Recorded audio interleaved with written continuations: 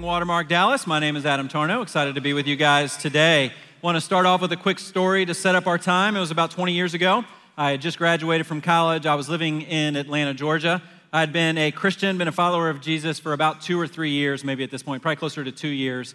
Was plugged into a great church there in Atlanta and got to experience for the first time through this church what we here at Watermark call community. Started just running with some other guys that were passionate about Jesus as well. And these guys had all been following Jesus a little bit longer than I had been following Jesus. And so I was looking to them and kind of trying to model their way of life. And one day, one of the guys that we had been running around with came up with this idea and this challenge for us where he said, hey guys, I think we should all memorize Colossians chapter 3. We should memorize that entire chapter. And when those words came out of his mouth, or I heard there was a group of people that were going to memorize an entire chapter of Scripture, my mind was blown. At 2 years of following Jesus, I had never met anybody who had memorized that much Scripture. I didn't know if anybody in the history of Christendom had ever memorized an entire chapter of Scripture. And so my mind was kind of blown. I certainly wasn't memorizing Scripture at that point. I maybe had John 3:16 memorized because I'd watched the NFL growing up and seen that sign and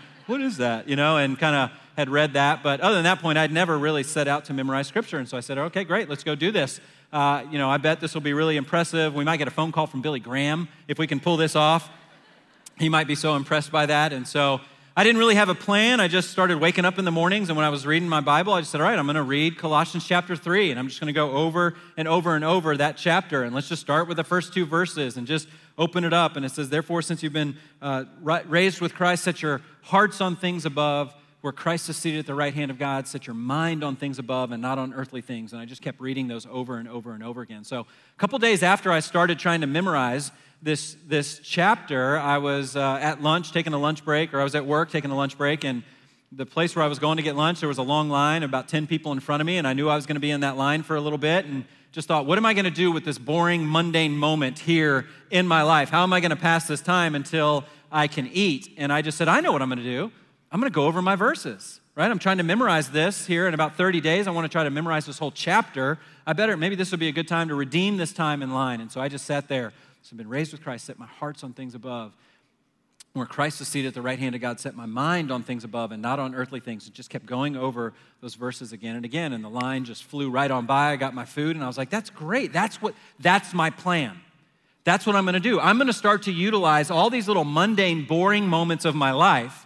And instead of just being bored, I'm going to go over these verses. And so it completely changed the way I viewed all these little mundane, boring moments. And so now, every time I was in line at the grocery store or in line waiting for food, I was going to go over my verses. When I was driving and got bored as I was sitting at a stoplight, I was going to go over my verses. When I was making that walk from the parking lot into my office or into my apartment complex, I wasn't going to be bored anymore. I was going to go over my verses. If I, for some reason was maybe sitting in church and got bored, I was just going to go over my verses. And so I just used all of these little mundane moments and was able within the 30 days to memorize Colossians chapter 3, and it was awesome. And now fast forward 20 years, this summer. This summer I set a goal where I wanted to memorize John chapter 15. That's one of those passages of Scripture that I feel like in my years of walking with Jesus, I just keep going back to the truths of that passage over and over again as Jesus talks about how he's the vine and we're the branches and we are to abide in him, how apart from him we can do nothing. This was a passage of Scripture, a chapter that I was very familiar with in my walk with Jesus, but I never really set out to memorize it. And I knew how rich it was to memorize Scripture, and I wanted to experience that with John chapter 15. And so I set out at the beginning of this summer to memorize John chapter 15. And here we are, Labor Day weekend, the end of the summer, and I can stand up here before you guys this morning and let you know that it was a complete and total failure. I did not memorize John chapter 15. I'm definitely more familiar with it, and I spent a lot of time in it this summer, and just about every quiet time or time with the Lord that I had this summer, I was in John chapter 15, and it was rich to spend time and to read it over and over again, but I did not memorize it the way I memorized Colossians chapter 3 20 years ago. And as I was trying to think about what made it so difficult for me to memorize this chapter this summer, what happened in the last 20 years, I think I know one of the biggest things that happened for me over the last 20 years, and I will blame it on this. I'll blame it on my iPhone. Because when I got my iPhone about 10 years ago, it reframed the way I thought about all those boring and mundane moments that were in my life. All those boring and mundane moments where I used to be setting my heart on things above and setting my mind on things above, I now take my heart and my mind and I set them on things that are on this phone with useless bits of trivia and data and information and emails and text messages.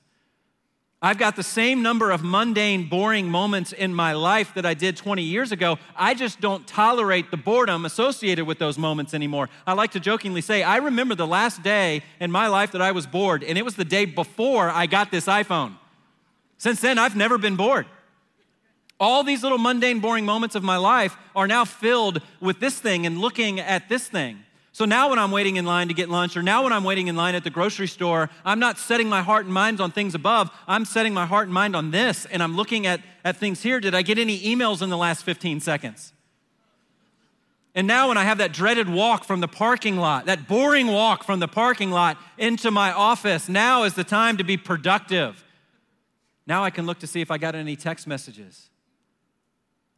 Now when I'm sitting at a stoplight, that's okay. 90 seconds goes by really fast when you have the internet. You can just sit there and look, and all these little boring, mundane moments are now filled up with this. And as I was thinking about this all this summer, about how I failed at memorizing this passage and how much time I spend with my eyes focused on that device, I thought of this quote from John Piper that some of you guys may know. John Piper is an author and a pastor, and he said this quote a few years ago, and it's one of those quotes that you read it and you never forget it because you get mad at it. And so here was the quote. It said this: "One of the great uses of Twitter and Facebook will be to prove at the last day that prayerlessness was not from a lack of time." I read that and you're like, John Piper, Schmiper, who is he, right? What's he doing messing with my world like that? And I think the more I dwell on that and the more I think about my own life, the more I realize he's exactly right. Every single one of us, we all have time. We all have it. We all have boring and mundane moments in our life. And what Piper was maybe realizing about his own life, or maybe what he was observing, is that if we're not careful, that device is going to just take up all of our time and attention, and we're going to wake up one day and we're going to realize we wasted our life. And I start with that because that's what I want to talk about this morning. I want to talk about how we cannot waste our life.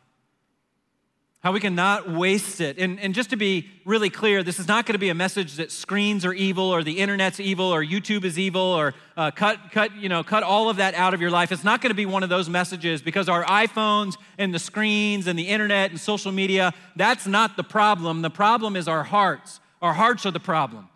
Our hearts are prone to wander. Our hearts are looking for life somewhere, and most of us, or at least just for me, I think life is found in those devices.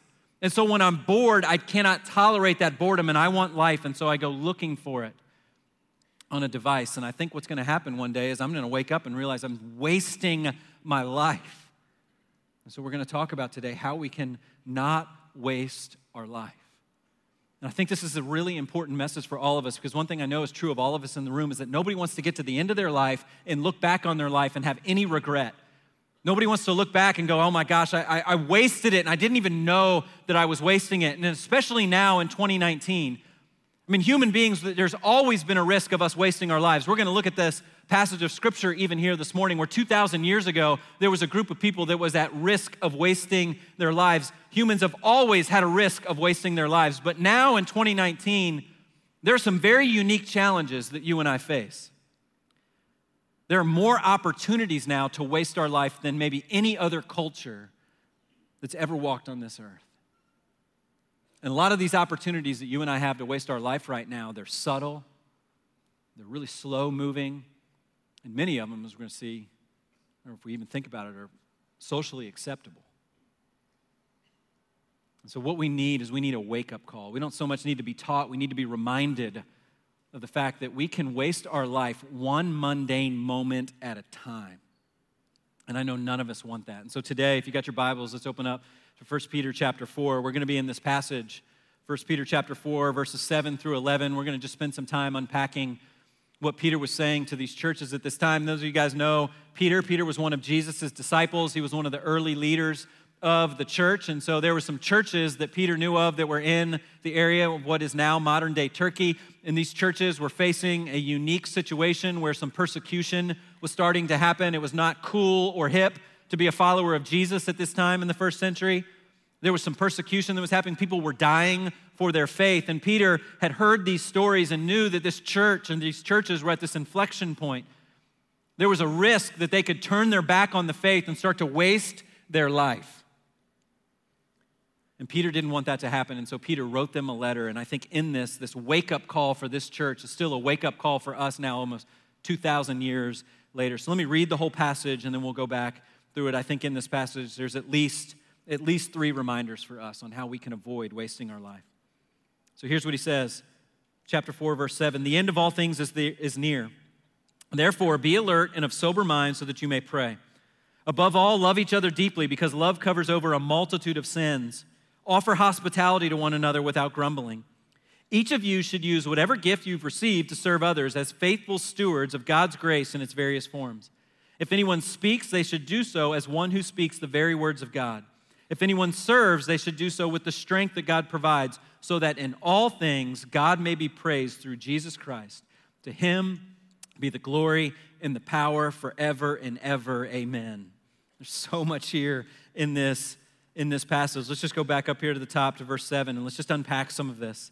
The end of all things is near. Therefore, be alert and of sober mind so that you may pray. So the end of all things is near. If you hear that, I don't know what pops up into your mind. Sometimes I think about a person with a sandwich board walking around a college campus, ringing a bell, saying the end of all things is near. The end of all things is near. Somebody downtown doing something like that. And when I hear somebody out there in public talk about, the world's about to end or the end of all things is near, I think about maybe what's going to come out of their mouth after that is just going to be crazy. Maybe it's just good entertainment, and I want to kind of wait and hear what that person's going to say. And so Peter is saying that. He's saying the end of all things is near, but what's about to come out of his mouth is not crazy, it's profound. And Peter had an eye on this church and the present circumstances that they were facing and the reality of the persecution that was coming upon them. That for many of them reading this letter, the end of all things was near because they were maybe going to be the next victim of the persecution and lose their life due to their faith. But Peter also had an eye on eternity and just basically going, even if you live and make it through this persecution, still for you, the end of all things is near. Because in light of eternity, all of our lives are just a vapor. All of them are just a vapor. And so that's so relevant for us here this morning. So it doesn't matter what your age is, doesn't matter how old you are, for every single one of us, the end of all things is near. And so because the end of all things is near, now is the time to think about what we're going to be doing with our life. I don't know about you guys, if you ever played this little game I did in high school with my buddies sometimes. We'd be sitting around late at night and maybe throw that hypothetical out there, like, what if you found out the world was going to blow up tomorrow? What would you do tonight? Any of you guys play that game? Just me and my friends? Okay, so anyway, we played that game. And I remember we'd play that game and wonder, what are we going to do if the world blows up? And I always had an answer right away. And my answer usually involves something like, here's what I'm going to do. I'm going to go drink as much alcohol as I possibly can. I'm going to do every drug that I've been resisting. Mind you, I knew no drug dealers at the time, but I thought if this little hypothetical was going down, they were all going to be like right there on the street corner. And so I'm going to go do whatever drug I can do. I'm going to steal a fast car. I'm going to drive as fast as I can without my seatbelt. And I'm going to bed without brushing my teeth, okay? Like, I'm going to do what Bon Jovi says. I'm going out in a blaze of glory, all right, is what's going to happen for me tonight. That was like 16-year-old little Adam. That's what I thought. Basically, if the end of all things was near, now is the time to just give in to every desire I had. And Peter's saying, no. The end of all things is near for all of us. Now is not the time to give in to revelry. Now is the time to be alert. Now is the time to be sober-minded. Why? So that you can focus on God, so that you can pray. Some of your translations may say, therefore, now is the time to be self-controlled. To be self-controlled so that you can focus on your relationship with God. And so I think right here we just see in the very beginning of this passage, Peter giving us one reminder of how you and I can make sure we don't waste our life. And it's this, is to be self-controlled. Be self-controlled. The end is near. Be self-controlled. Don't give in to your desires. Don't give in to every wish that you have. Now is the time to double down and be self-controlled so that you can focus on Jesus and pray and follow after him. Because what Peter knows is this. Peter knows that if we're not self-controlled, if we're just giving into our desires and all of our wishes, that means we're going to be sinning. And sin is a waste of time. That is a waste of time. I don't know why, for some reason, over the past year, that thought has been so profound to me, just this idea that sin is a waste of time. And it makes me think very differently about my past. And all the times I wasn't self-controlled and I just gave in to whatever my desires were at the moment, I look back on those and I just go, not only did that hurt me most of the time when I gave in to those desires, it was a complete and total waste of time. And I had an example in my life just this week on Tuesday. Again, another reminder of how sin is a waste of time. And the situation revolved around this little orange rubber duck. And the circumstances surrounding why I have this rubber duck are so crazy and so preposterous that I don't even know if I can adequately explain it to you. So I'm just going to go in some bullet points and hopefully you guys will follow along, okay? So I'm on staff here at Watermark. A couple of weeks ago on a Tuesday, we had our staff meeting. Everybody on staff was given a rubber duck. And we were given some instructions that in 2 weeks, we were going to have an all-staff gathering out in Fort Worth. And the instructions were this: hold on to your rubber duck, keep your rubber duck. You have to bring your rubber duck to this all-staff gathering 2 weeks later out in Fort Worth. And if you don't bring your rubber duck out to Fort Worth, then you are going to have to pay a consequence. Now, when I say consequence, don't think that you're going to have to work an overtime shift with no pay or do 50 push-ups or something like that. It's much worse. The consequences are this, like, I don't know, maybe you'll have to dress up in a duck costume and go all around Dallas and swim in various ponds and take pictures of yourself, okay? Think that kind of consequence. Or you're going to have to rewrite the lyrics to Taylor Swift's new song about a rubber duck and record it as a music video, okay? So I hear consequence and I just go, I'm a 44-year-old man with a family and a full-time job. I've got no time for consequences, okay? No time. I don't want any consequences. So this duck is given to me and I'm gonna protect it. So for 2 weeks, I hid it in my backpack. I didn't tell anybody about this rubber duck. I didn't even want it to see the light of day because I don't wanna have a consequence, okay? Tuesday morning, I'm about ready to leave. I'm about like maybe 5 or 10 minutes from being ready to leave my house to go out to this all-staff gathering out there. And I take the duck out of my backpack and I set it on the mantle in my living room and I put my keys right next to it so I will not forget it. I then go back into my bedroom to finish getting ready. I hear my kids yell down the hallway. I've got 2 kids, 3rd and 5th grader. I hear my kids yell, "Bye, Dad." They're going to school. If you guys remember, on Tuesday morning it was raining, so my wife is driving them to school. They leave, I hear the door shut. A minute later, I come out, I walk down the hallway, I go and I look on the mantle, and the duck is gone, and I go into a panic. And I immediately get my phone, and I make what will easily go down in Adam Tarno's history as the most ridiculous phone call of my life. And I pick out the phone, and I call my wife. And my wife answers the phone the way she always answers the phone because she's so sweet. She says, "Hey, babe, what's up?" And I say something like this: "Do you have the rubber duck? I need that rubber duck. There was a rubber duck right there on the mantle, and I have to have that rubber duck because if I don't take that rubber duck out there to Fort Worth, then I'm going to have to pay a consequence, and I don't have time to pay a consequence. I don't want a consequence. Where is the rubber duck?" Kind of at that volume and that tone. That's almost an exact representation of how that phone call went. And so I hear her kind of wrestling around, and she goes, "Yeah, the boys have the rubber duck." I said, "I need the rubber duck right now." And she goes, "Okay, well, I'll turn around, and I'll bring you back the rubber duck." So now the goal for the Tarnos is not, let's get the kids to school on time. The goal for us is, let's get Dad the rubber duck, okay? So the car pulls up into the driveway, and I go out there, and they toss the rubber duck to me, and my kids are like all excited. They're like, "Sorry, Dad, I didn't know it was yours." And I just look at them, right? My wife's like, "I'm so sorry, I thought." Just look at her, take the rubber duck, turn my back. I didn't even talk to him. Turn my back, go out to Fort Worth, and I don't have to pay a consequence, okay? Now you fast forward to when I come home that evening. I still had some things I needed to clean up, okay? Because I was not gentle. I was not kind. And so my wife and I the very first conversation, I'm thinking about it all day. I know. I looked at the phone call. It was 21 seconds. That 21 seconds is going to lead to some cleanup time. "I'm so sorry. I was not gentle. My tone was nowhere close to being kind. will you forgive me? Jackie was kind, forgive me. Talked for about, 8 or 10 minutes about that. And then dinner time that night, conversation with the boys. Hey, boys, help me understand why you would think it's appropriate for you to take an orange rubber duck with your dad's name on it. Let's talk about your lack of self-control right now, okay? I think you got some blood on your hands in this situation.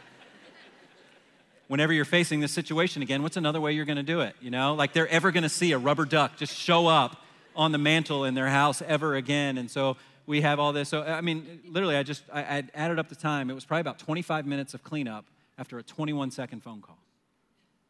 And that was just Tuesday. That was just one example of how much time sin takes up. Sin is a waste of time. And I think so many of us know this. You've never met an addict who had their life just controlled by a substance for like a decade. And then they look back on that decade after Jesus opens their eyes and helps to get their life back on the right track. They never look back on that decade and just say, you know what? I look back on that decade when I was an addict and it was just a great learning experience. And I'm so glad I went through that. No, they look back on that decade and they say, I wasted it. I wasted my life during that decade and I will never get that back. And we know this. We know that sin is a waste of time. The end of all things is near. Now is the time to be self-controlled and sober-minded so that we may pray. We know this. We know that when we give into our anger, it's 5 seconds of anger with hours of cleanup afterwards. We know that when we give in to all of our sexual desires and we don't have any sexual purity in our life, it is moments of pleasure followed by weeks and months and years of guilt and shame. We know in that moment when we lie to make ourselves feel better, and then it wastes all this time as we have to keep lying and keep lying and keep lying to make up for that first lie. We know this is true. Sin is a waste of time. I love what the author of Hebrews says, therefore, since we're surrounded by such a great cloud of witnesses, let us throw off everything that hinders and the sin that so easily entangles, and let us run with perseverance the race marked out for us, fixing our eyes on Jesus, the pioneer and perfecter of our faith. So the author of Hebrews here is using this metaphor of a race, of us following after Jesus as a race. And he's saying, as you follow after Jesus, don't let sin easily entangle you, because in a race, if you get entangled, you fall down, and not only do you hurt yourself, you also waste time in the race. And so Peter's saying, now's the time. Now's the time to be alert and to be sober-minded so that you may pray. If you don't want to waste your life, be self-controlled, because sin is a waste of time. He keeps going here. Let's look again at verse 8. Above all, love each other deeply, because love covers over a multitude of sins. And then he just gives a really simple example of what love would look like. Offer hospitality to one another with this attitude that is without grumbling. And so Peter's saying, here's another way. Here's another way that you cannot waste your life, is to put the focus of your attention on other people for an extended period of time. Love them deeply. And here's why, because love covers over a multitude of sins. And what Peter's not saying here is that the way you love others is going to atone for your sins. He's not saying that. There was one act of love. There's one act of love that covers our sins, and that was Jesus hanging on the cross. His blood is what atones for our sins. We don't earn this right relationship with God. That happens because of what Jesus Christ did for us. And what Peter is saying here is love each other deeply, because your love can be louder than your sins. Your love of others can be more memorable than your sins.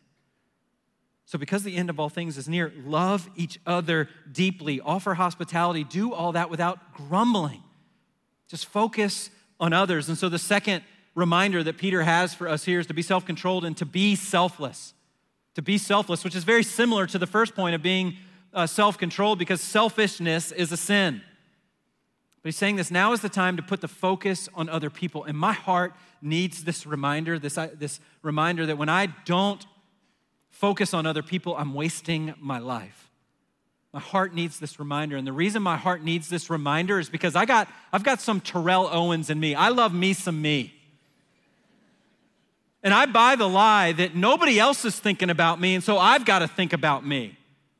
I buy that lie. If you could take my thoughts from any given day and put them into a word cloud. You guys know what a word cloud is? You take a block of text and you put it into this algorithm, and it reads all the words and the ideas in that text, and it makes the ideas that are in there that are repeated often. It makes those words bigger, some of the other words smaller. We've got a picture here. I took the Sermon on the Mount, what we studied this summer, and I put it into a word cloud. And so you see some words here that pop, and the bigger the word is, the more often that word shows up in the block of text. And so you see words like heaven and one and others that are in the Sermon on the Mount because those words are repeated often. If you could take my thoughts from any given day and put it into a word cloud, there would be some words that would be a decent size, some words that you would expect to see there, like Jesus in the Bible, in church, and some names like Jackie and Joshua and Jake, and words like Nutella. I mean, just normal things that we all think about all day. But I think to my great shame, the words that would be the biggest in there are I and me. I and me. Because I'm prone to selfishness. I'm prone to just thinking about myself because I buy the lie that selfishness is going to make my life bigger. And selfishness never makes my life bigger. Selfishness, it always overpromises and it always underdelivers. It's like one of those coin pusher games at Dave & Buster's or Nickel-Rama, you know, those games where that arm is moving back and forth and all those quarters are there and you pump some quarters in there because you think if all those quarters fall off, then you got, free Chick-fil-A for like a day and a half. And you just keep putting those quarters in there thinking this one's going to do it, this one's going to do it. And what ends up happening is the coin pusher game takes a lot more than it gives. And that's what selfishness does. It takes way more than it gives. And I think we all know this intuitively. We've had experiences with this where selfishness, we think it's going to make our life better. We think it's going to make our life bigger, and it just doesn't. I mean, some of you, maybe even this weekend or maybe one other weekend earlier this year, you had a long week with your family or a long week at work or going through a tough season at work, and so you're looking forward to a Friday night or a weekend where you're just going to do nothing. You're just going to go on a Netflix binge. And you're going to watch all the seasons of Stranger Things, and then you're going to get caught up on The Office again, and then you're going to watch Friends again, and then you're not going to tell anybody, but you're going to check out what Gilmore Girls is all about. And it is just this Netflix binge. And you go to work on Monday after doing nothing but just entertaining yourself all weekend, thinking it's going to fill you up, and you show up on Monday and you're depleted. Or you think about that vacation you go on, it's like, you know what I need right now? I just need the vacation where I do nothing. I just sit on a beach and I do nothing. And it's just the beach and the pool and the beach and the pool and sleep and the beach and the pool. And you go on a vacation like that and you come back to the office and you feel empty. But then there's some of you, there's hundreds of you every year. So you know what? I'm going to think about those weeks a little bit different. You know what I'm going to do? I'm going to get on an airplane with 25 other people and we're going to fly to Miami, and then we're going to get on another airplane, and we're going to fly to Port-au-Prince, Haiti. And that plane's going to land, and we're going to get all of our luggage, and we're going to put it on a school bus, and we're going to ride on these unpaved roads for 90 minutes with no air conditioning, and then we're going to show up at Mission of Hope, and we're going to sleep 25 to a room, and I'm going to sleep on a bunk bed under a mosquito net. I'm going to sleep on a mattress that looks like it was taken from a baby's crib. I'm going to go paint houses all day. I'm going to go plant some trees. I'm going to experience that gross violation of personal space, which is the kids club. And I'm going to let these kids climb all over me and treat me like a jungle gym. I'm going to sweat for a week and eat nothing but white carbs and peanut butter. And then I'm going to land back in Dallas and I'm going to feel so alive. So alive. Because we know exactly what Peter is saying is here. The end of all things is near. You're going to waste your life if it's just all you all the time. That's not where you find life. Selfishness, it always overpromises and underdelivers. That's what always happens. Jesus talked about this in Matthew chapter 16, verses 24 and 26. He was talking to his disciples, and this is what he said. Whoever wants to be my disciple must deny themselves, take up their cross, and follow me. For whoever wants to save their life will lose it, but whoever loses their life for me will find it. It's the opposite of what we think is going to happen. Verse 26, what good will it be for someone to gain the whole world yet forfeit their soul? Or what can anyone give in exchange for their soul? With the answer being nothing. So what Peter is saying here is if you don't want to waste your life, now's the time to be self-controlled. You don't want to waste your life. Now is the time to be selfless, to let others be the focus of your attention for an extended period of time. Now is the time to love deeply. That's not where he ends. He keeps going. Let's go here. Verse 10. Each of you should use whatever gift you've received to serve others as faithful stewards of God's grace in its various forms. And then he gives a couple of examples of these gifts and the way you could use them. So if anyone speaks, they should do so as one who speaks the very words of God. If anyone serves, they should do so with the strength that God provides. And when you do that in all these things, God may be praised through Jesus Christ. To him be the glory and the power forever and ever. Amen. So Peter's wrapping this up, and he's reminding the readers and he's reminding us here this morning that all of God's children have been given gifts.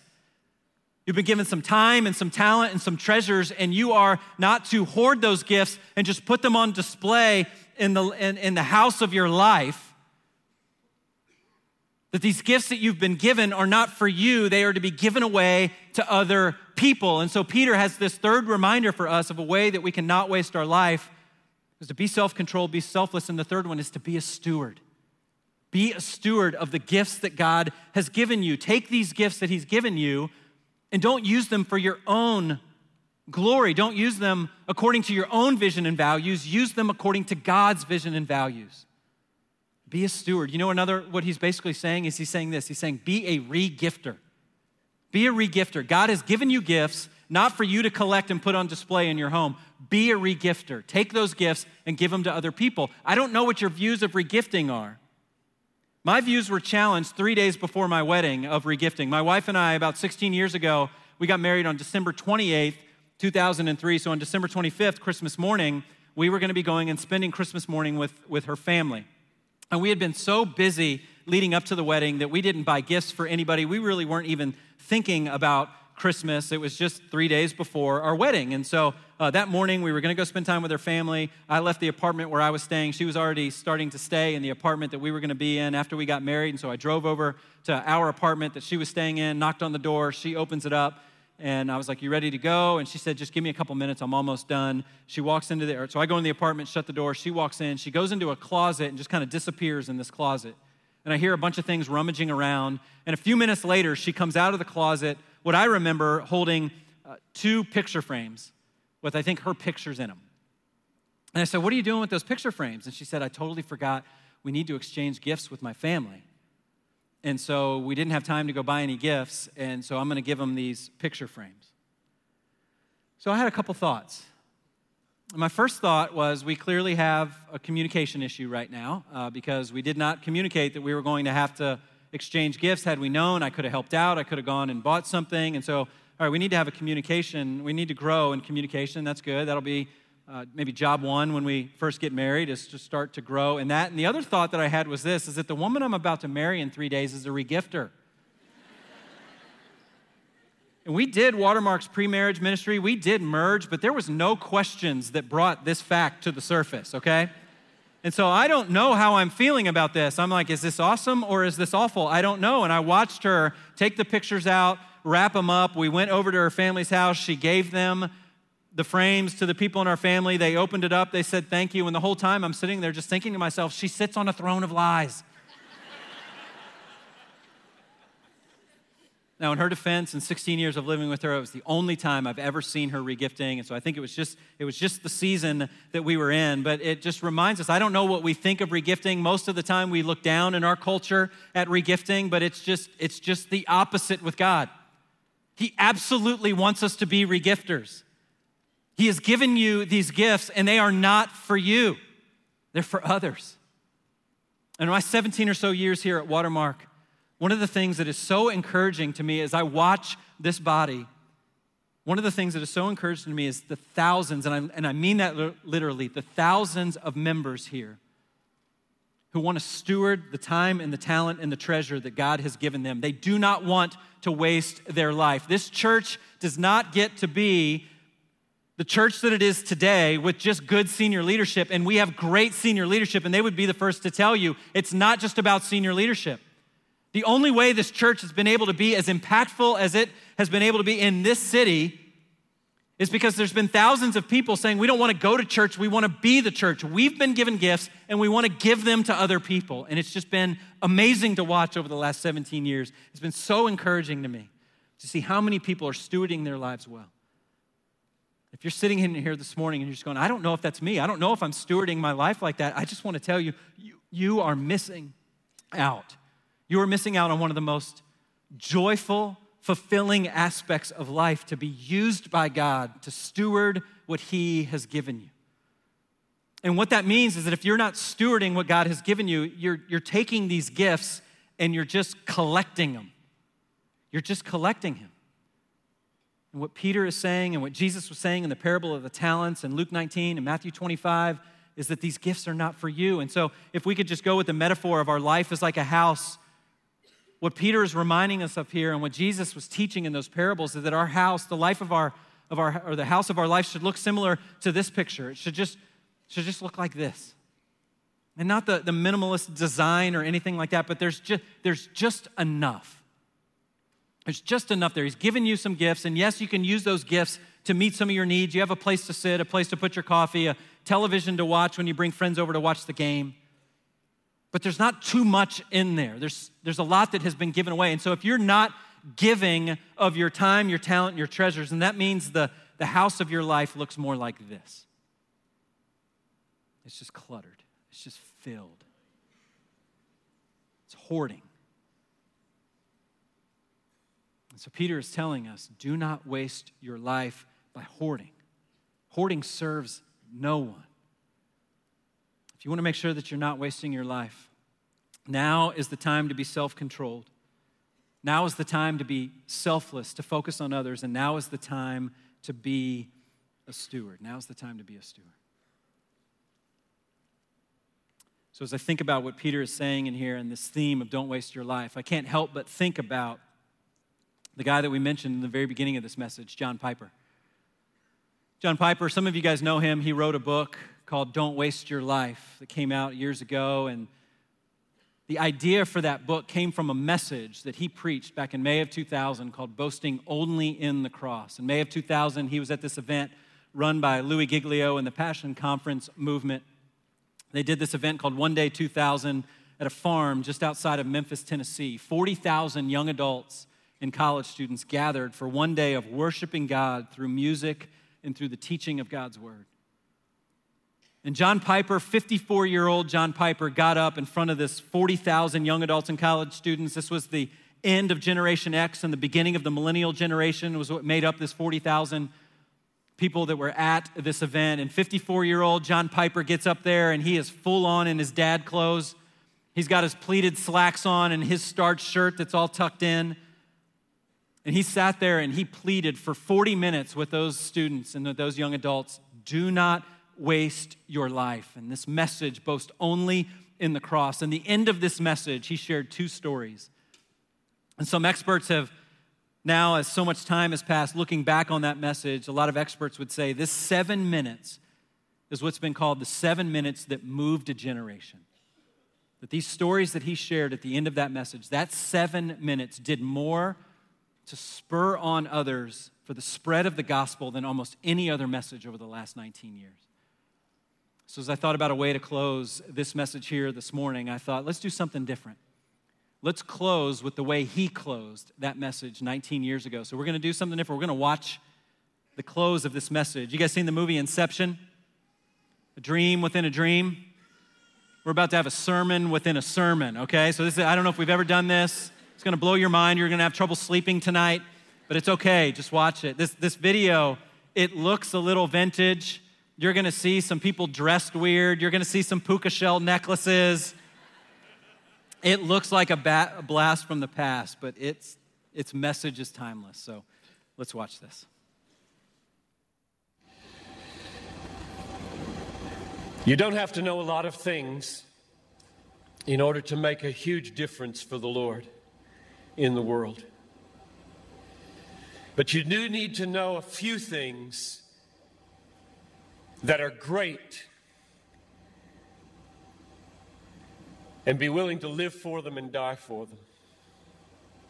People that make a difference in the world are not people who have mastered a lot of things.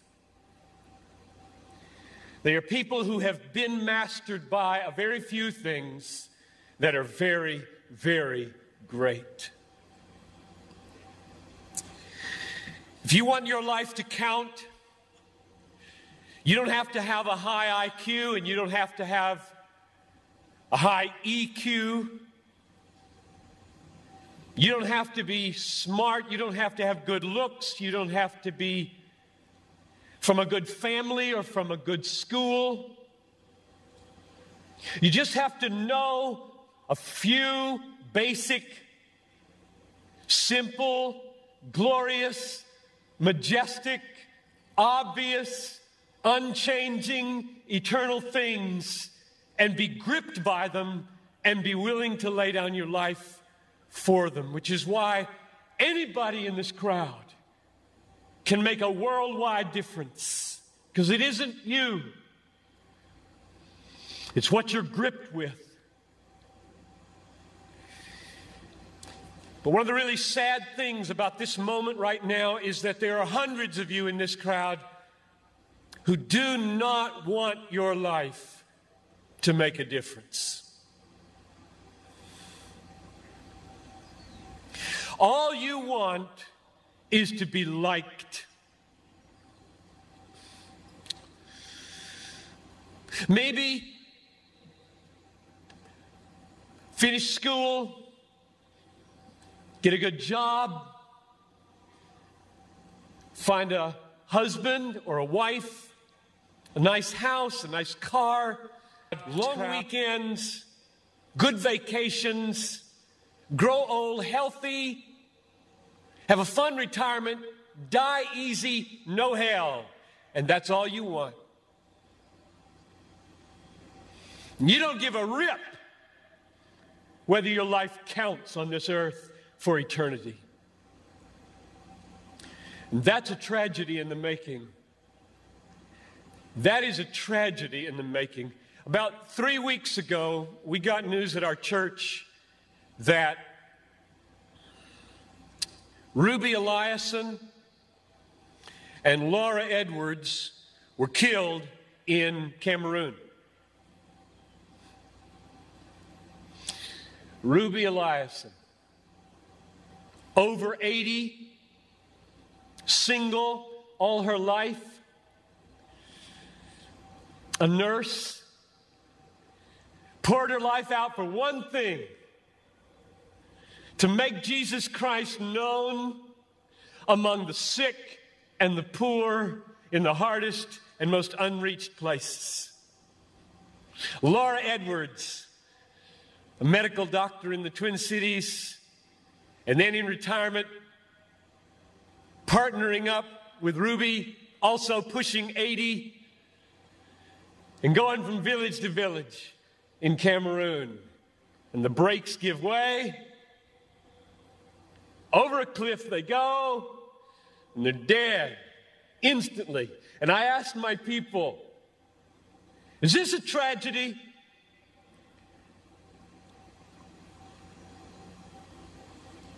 Two women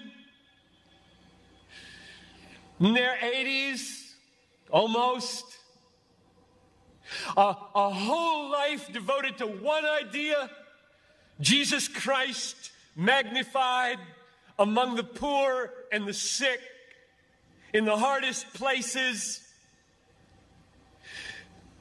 And 20 years after most of their American counterparts had begun to throw their lives away on trivialities in Florida and New Mexico, fly into eternity with a death in a moment. Is this a tragedy, I asked? It is not a tragedy. I'll read you what a tragedy is. I've got a little article here from Reader's Digest. You don't read Reader's Digest, I know that. But there is a generation who does. This is a tragedy. Title of the article: Start Now, Retire Early. February 1998. Bob and Penny took early retirement from their jobs in the Northeast 5 years ago when he was 59 and she was 51. Now they live in Punta Gorda, Florida, where they cruise on their 30-foot trawler, play softball, and collect shells. That's a tragedy. That's a tragedy. And there are people in this country that are spending billions of dollars to get you to buy it. And I get 40 minutes to plead with you, don't buy it. With all my heart, I plead with you, don't buy that dream. The American dream. A nice house, a nice car, a nice job, a nice family, a nice retirement, collecting shells. As the last chapter, before you stand before the Creator of the universe to give an account with what you did, here it is, Lord, my shell collection. Look, Lord, my shell collection. And I've got a good swing. And look at my boat. God, look at my boat, God. Well, not for Ruby and not for Laura. Don't waste your life. Don't waste it. So good. No, one thing, be gripped by it. Yeah, it's worth clapping. No, one thing, be gripped by it and be willing to lay down your life for it. And that one thing is Jesus Christ and Him crucified.